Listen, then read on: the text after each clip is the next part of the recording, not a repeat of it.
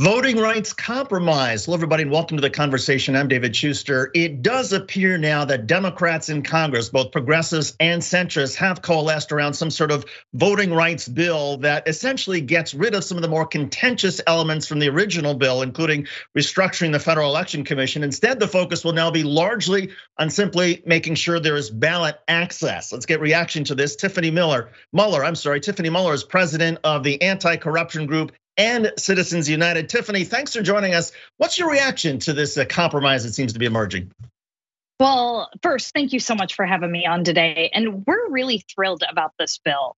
I mean, it does all of the major things that we need to address to help protect our democracy. So it makes sure that everyone's freedom to vote is protected and that no matter where you live, no matter who you are, you can access the ballot box. Number two, it ends partisan gerrymandering so that voters are choosing their elected officials and not the other way around.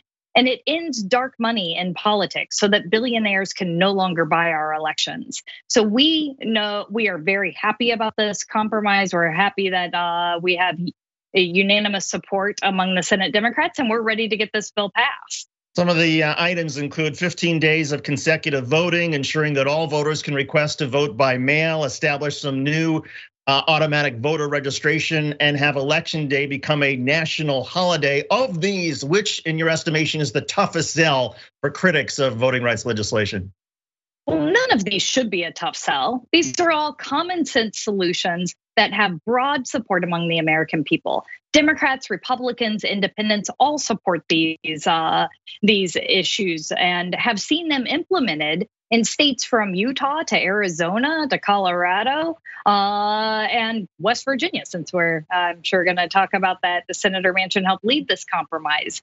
So this has broad bipartisan support across the country. And all it does is make it easier to vote and protect the freedom to the ballot box.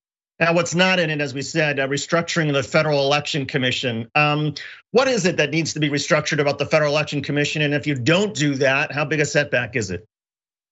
Well, look, right now the Federal Election Commission has a 6-person commission that too often ties along party lines, a 3-3 deadlock that doesn't allow anything to be done. So even in blatant cases where it is clear that someone's violated the law, that law isn't being enforced. So while the restructuring the commission from 6 commissioners down to 5, which is something that we really wanted to see, is no longer in this bill, what is in this bill is actually increasing the authority of the general counsel and making sure that we are actually giving the Federal Elections Commission more authority to enforce the law as it's written. You mentioned West Virginia Democratic Senator Joe Manchin, a centrist by most accounts and something of a thorn in the side to the Biden administration and certainly a lot of progressives on countless issues. How significant is his support for this compromise, and were you surprised by it? Well, Senator Manchin's a former Secretary of State and former governor who has long cared about these issues. And he actually helped lead the efforts to find this compromise over the August recess. So what it shows is that, again, from Democrats to Republicans to Independents, these are common sense solutions, and we can find unanimous support among Democrats. Right now, the problem is the Republican obstruction that we're seeing in the Republican caucus from Senator Mitch McConnell and his allies. So we need to make sure that we do whatever it takes to get this bill passed so that we can stop the attacks that we're seeing across the country on our democracy. And to be clear, will it require 60 votes simply to bring up a vote because of how this bill is structured? In other words, you'll need 9 Republicans? Well, currently that is where we're at, is that it would require 60 votes to overcome a filibuster. And we have seen Republicans already filibuster these bills twice, right? And actually have no one in the Republican caucus support it. But here's the thing. The filibuster has been reformed many times throughout the years, including for things like being able to pass corporate tax cuts that the Republicans passed a few years ago, or executive nominations or Supreme Court justices. Surely, if it only takes a simple majority of the Senate to give away $2 trillion in tax cuts to corporations and the wealthiest individuals in America, surely we can make it to where it only takes a simple majority to protect the foundations of our democracy. So it sounds like you're saying that if Democrats cannot get the 9 Republicans to come along and they can't break the 60 vote threshold and there is a filibuster, that it sounds like you're suggesting that at that point, Joe Manchin, Kristen Sinema, all the other Democrats need to go along with a filibuster carve out, essentially eliminating the filibuster for this particular legislation. Senator Manchin himself has said that inaction is not an option. And what we're seeing across the country right now shows how urgent this issue really is. So there's been 400 bills introduced in state legislatures that would roll back voting rights. We're seeing gerrymandered maps coming out every week right now that would just take Republicans and put them more in the majority. And so we know that the filibuster has been changed and has used exceptions 160 times in the last 20 years. And so we know that we can carve out an exception and make sure that we can figure out a way to get this bill passed. It is that important. We have to do it.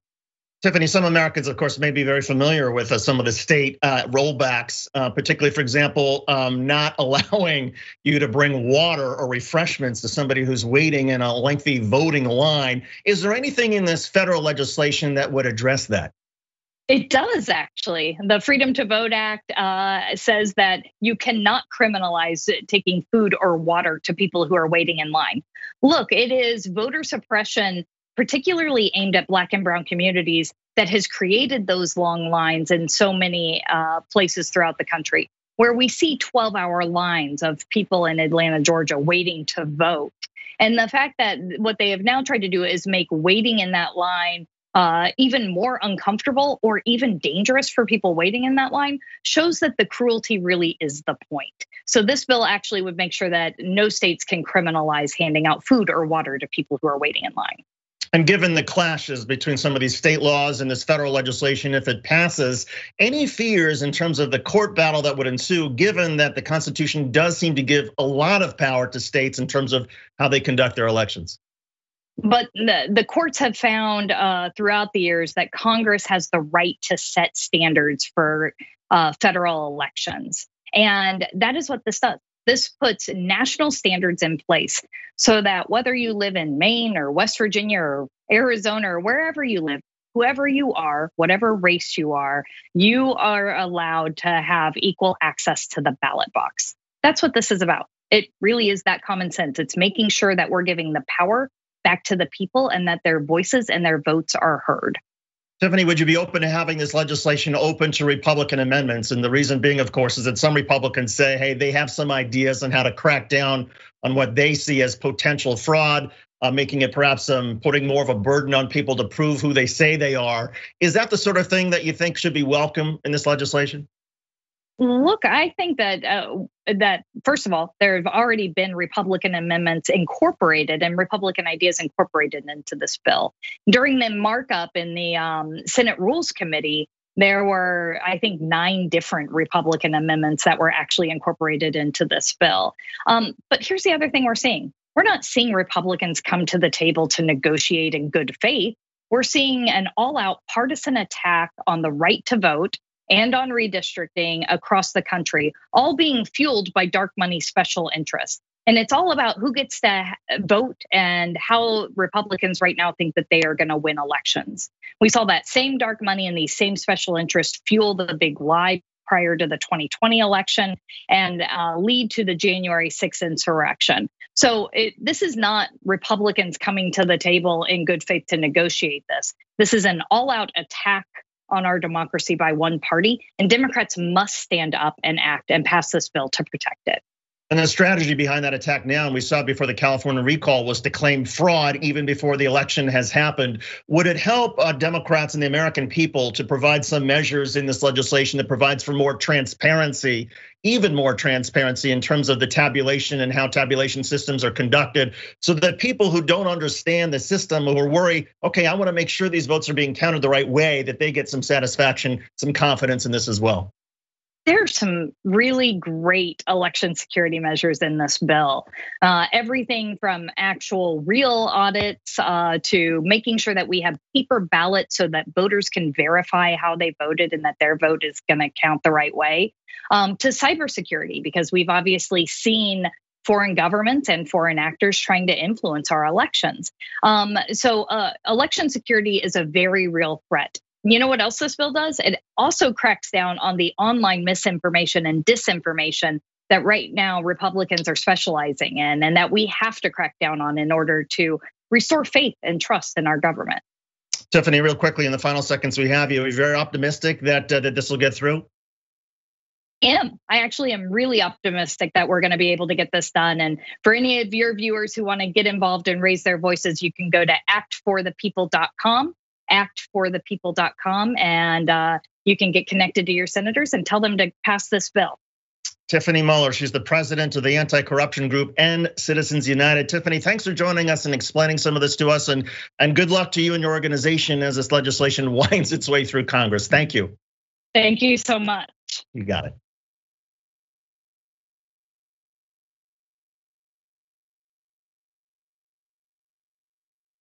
Welcome back to the conversation. I'm David Schuster. By now, most of you have already heard about ivermectin. It's that horse deworming drug that a lot of personalities on Fox News have been pushing to people in terms of treatment of COVID-19. But there are some problems with this, never mind that it's for horses. And there's also a story in all this that seems to have been missed. So here to talk about all of this is Angelo Carusone. He's the president and CEO of Media Matters. Angelo, before we get to the YouTube issue and all this, I want to ask you, what's been your reaction to seeing Tucker Carlson, Laura Ingraham, and the rest pushing ivermectin?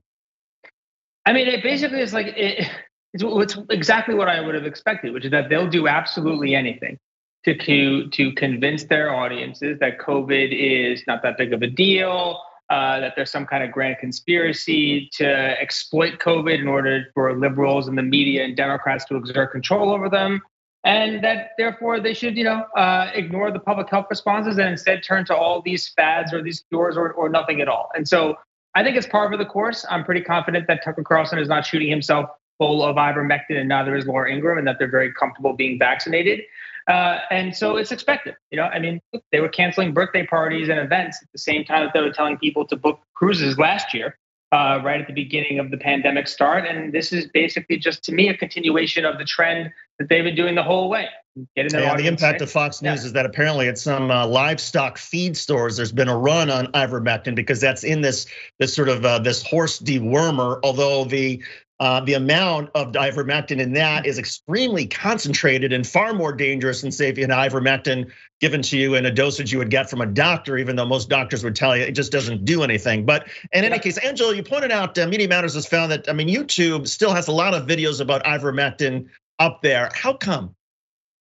That's the question. I mean, I think that, to me, one of the biggest flashpoints is it wasn't that long ago that they were patting themselves on the back because they took down a video from Ron Johnson that was promoting the use of the drug or sort of giving some misinformation about it. They were using that as an example of how they consistently enforce their policies and as a illustration of how effective they've been.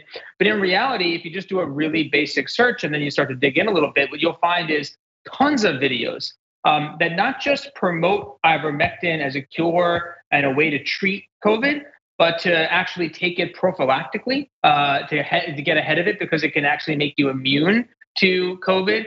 And then the third thing is a whole range of videos about how ivermectin is safer to use than, say, the common shampoos that you would use if you had, say, head lice, for instance, that it's such a common thing. And so it's an avalanche of misinformation. YouTube has not enforced any of the rules against these videos, in large part because they're pretty well-established networks. And when you take them down, they get critiqued. And they also lose views and engagement. And they're having a big battle with TikTok right now, and they don't want to lose any more minutes spent on YouTube. That's the dirty secret. How has YouTube responded to the criticism? The one thing about YouTube in comparison to others is that they're the worst. At least Facebook will performatively start to engage with some of the content that they say is against their own rules. They may enforce it against a fraction, even a substantial fraction of the videos that researchers or third parties bring to their attention. And in some cases, they've been pretty good about being proactive about it. YouTube, on the other hand, basically ignores it. They may take down one. So if you give them 15 or 20 videos that have had several 100,000, in some cases millions of views, they may remove one that is disconnected from, say, an account that has a really large subscription base. So maybe it was a video that got randomly posted from one of those burner accounts that then gets, who cares if it gets taken down, right? Because you're not losing subscribers or anything and people clone them. So that's what they'll do. They took down one video that was disconnected from a larger account, but for the most part, they've left up all the others. And that, I think, is, these videos some of them are pretty compelling in the sense that they masquerade as medical experts or, people that have public health backgrounds. And in fact, they're not actually doctors at all. But they may have a PhD in literature, but they use that doctor moniker, or they may be chiropractors, but they'll sort of, they'll present it as if they're giving scientific research. So they're giving it the color and credibility of, someone in the medical field actually promoting the use of this drug. I wonder if there's any room for nuance with YouTube, and here's why. I was talking to a pulmonologist the other day about ivermectin, and he said, look, if ivermectin is prescribed in the normal medical fashion, in other words, by a doctor, it doesn't do anything for you in terms of COVID, treatment COVID or protecting, but it doesn't do any harm. The harm comes if you're taking it in the horse paste or in the dosages, the concentrated dosages you would get for livestock. So is it possible for YouTube to draw that distinction and say, okay, if somebody wants to put a video up about a drug that is really not doing anything, so be it. It's where they start prescribing or recommending people take a livestock feed. That's where we should draw the line. Yeah, I think that'd be totally fair. I think if we were going to criticize YouTube for allowing anyone to really talk about the drug, especially how it's prescribed, I think that would be kind of irrational of us, right?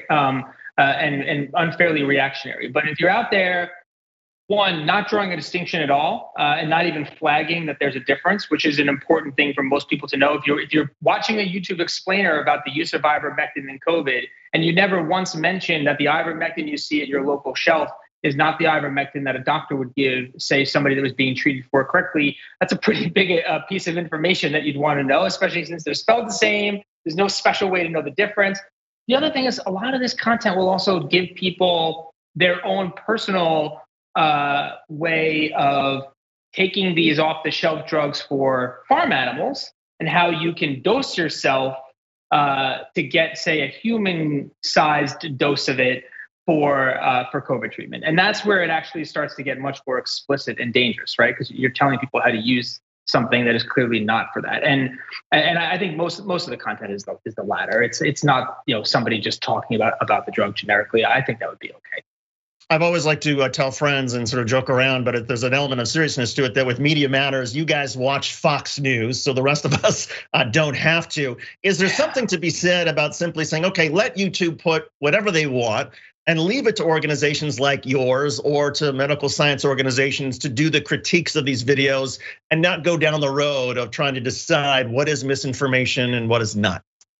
Yes, I think there's definitely something to that. And by and large, that would be an acceptable thing. I think the important thing to consider here is when the platforms start to draw and enforce these actions. To me, the bigger question becomes, okay, you've now set a policy. How are you enforcing it?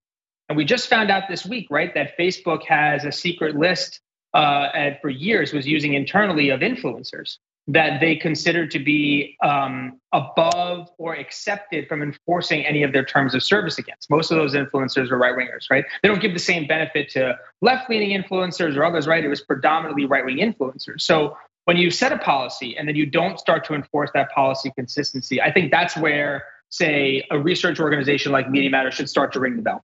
Because that's an alarm bell. What it means is that, one, that means there's probably almost always is there a larger discrepancy in their enforcement. And it also shows that they're spinning some BS, right? Some PR speak. And to me, the part that elicited this research followed them going out there and taking down one ivermectin video and saying, here's our bright line.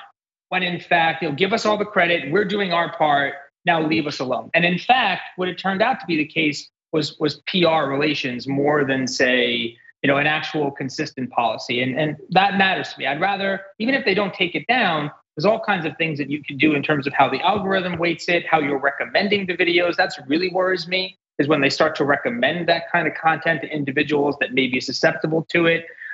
So I'm sensitive to the free speech questions and also like the market. I think it's okay to have these fights, but I also think it's important for us to to hold individuals and these platforms to account when they want credit for something that they're not actually doing. And then separately, to really make it clear that I think the bigger threat about these videos being on the platform isn't just that they're there, it's that the entire power of YouTube's recommendation engine is actually helping connect that specific content with people really susceptible to it. Well, to me, and that's a great point, because never mind the hypocrisy at YouTube and Facebook over their different sort of ways of their different standards, but a lot of people don't realize that there are algorithms that these organizations have in terms of what videos they push, which videos they promote. Is it your sense that the algorithms are shifting now towards favoring conservative videos and criticizing or demonetizing or withdrawing democratic videos? And what's the reason that a Facebook or YouTube would go in that direction?